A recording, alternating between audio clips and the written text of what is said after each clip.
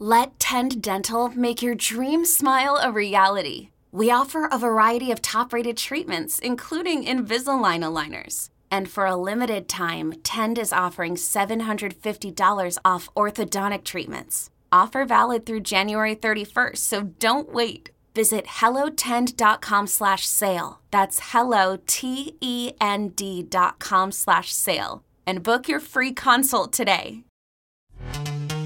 This episode is brought to you by Pepsi Wild Cherry. Pepsi Wild Cherry is bursting with delicious cherry flavor and a sweet, crisp taste that gives you more to go wild for.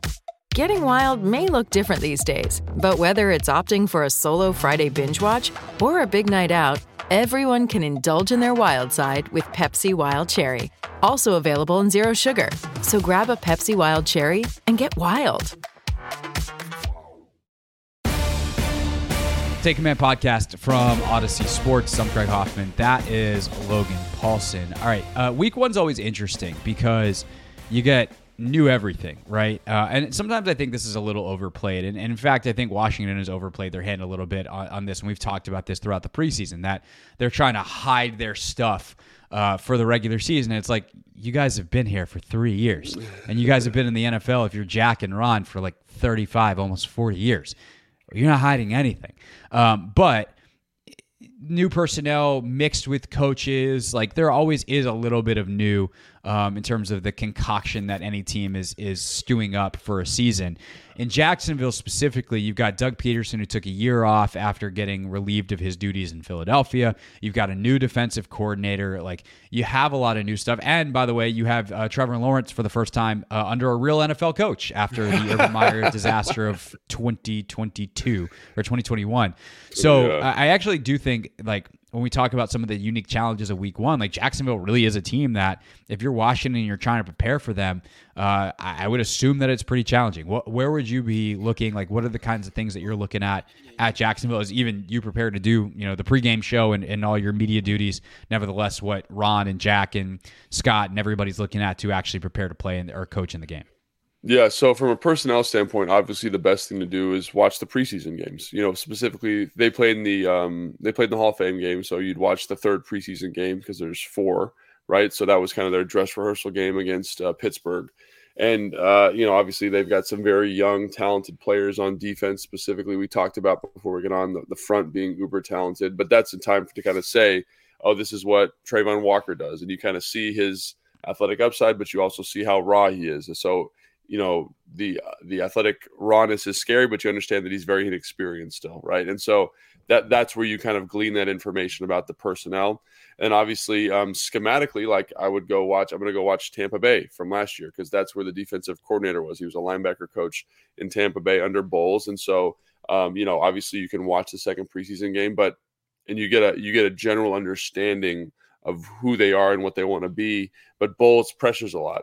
And then this guy doesn't pressure a lot. So despite him not showing a lot of pressure in the preseason, I'm expecting him to pressure in critical situations because that's what Bowles does. That's his daddy. That's who he wants to be. So that's where you would kind of get an inside track on kind of what's going on. So I'll probably go back and watch the Tampa Bay game from a couple of years ago, maybe the playoff game, just to see, and then also the one from last year, just to see what kind of blitzes they were running, what they thought worked against this team. And then it gives you an idea because that's the roadmap. And then for Doug Peterson, right, I would go back and look at his offense in 2020 when they played this team twice. Probably not the second game because that was the Nate Sudfeld game, and that was just a total disaster. But I'll probably check out the first one just to kind of see formationally what they're thinking. And obviously the personnel is different. They don't have Zach Ertz. They don't have Dallas Goedert. But in terms of concept and philosophy, like that's what I'm tuning into, right? How do they want to attack, Jack Del Rio's cover 6, the cover 3? How do they what was their philosophy? What was their play calling rhythm?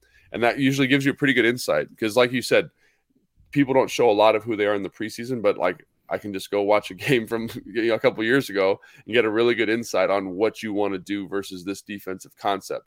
And if I'm unsure about that, then I'll just watch another team that runs a similar defense and be like, hey. So I think the problem with Jacksonville specifically, right, is defensively you kind of have a general understanding of what they are and who they want to be. Very dynamic pass rushers up front, which is surprising because everyone kind of was talking about how bad that roster is.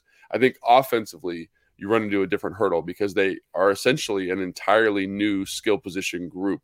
They have Jones, who was there last year, but who was hurt for a lot of the year. They have Zay Jones, and then they have another guy named Jones. Marvin Jones Jr., and then Zay Jones, and then Christian Kirk, who they spent a boatload of money on. And then you mentioned Mark Ingram already is new, right? And new offensive line. And then, quite frankly, I'm expecting to see a new quarterback, right, in Trevor Lawrence, a guy that is actually going to be mentored and brought along by Doug Peterson, who's kind of a quarterback guru, or like at least by reputation. So that to me is the one that becomes a little bit more challenging. Like Travis Etienne will be playing football for them. Like, is he going to be lining up at receiver like Urban Meyer alluded to? I doubt it, but very talented runner, and how he kind of fits in the backfield in terms of rotation. So those offensively becomes a little bit more different because it's almost an entirely new group.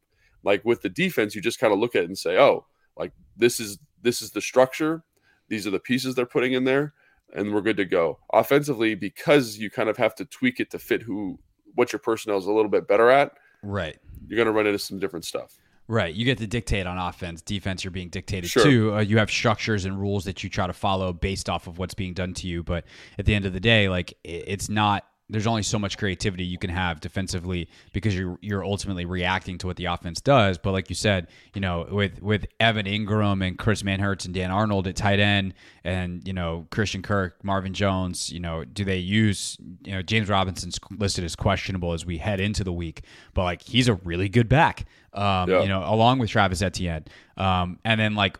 Again, what they've got a new offensive line too, including, by the way, Brandon Sheriff. Like they've got some money and high picks invested in that offensive line. So like, how do they deploy that guy? Like Brandon Sheriff is one of the rare offensive linemen that you can kind of game plan around. Like he is a special puller. And so are there screens? Are there, and obviously Peterson had a great offensive line in Philadelphia and a great right guard specifically in Brandon Brooks.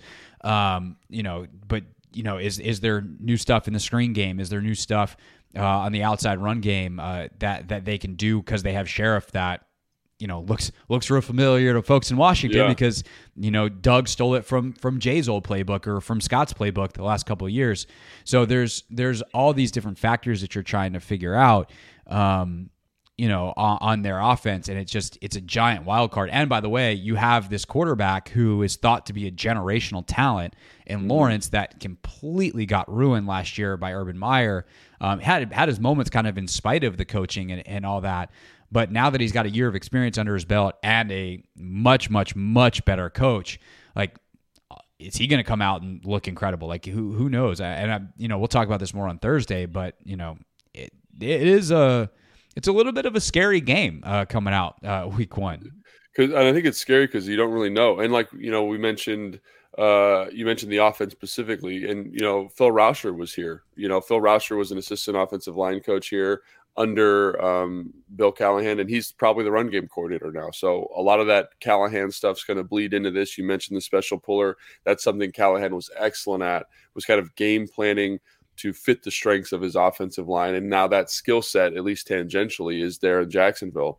Jim Bob Cooter, who was the pass game coordinator or the offensive coordinator in Detroit, is now the pass game coordinator in Jacksonville. So again, like those concepts, there will be some bleeding in. There will be like kind of this amalgamation, this evolution of Patterson's offense with Jim Bob Cooter's offense. I think that's also something that makes it a little bit challenging, is who has the stronger voice there, who's going to be more influential. And again, it's week one. They don't even really know who they are. They don't really know who they are. And again, in the NFL, uncertainty is deadly, right? Like the best thing that I always loved about, like week 3 of the NFL is I knew what teams were going to be doing. I knew who they wanted to be. Week 1 was always a little bit of a crapshoot because they come out and they say, oh man, we really want to do this. We really want to do X, but then they realize they're not good at it or whatever, but you've prepped for this other thing. So I think that's one of the things about this team specifically offensively is you really don't know like what they're going to be doing because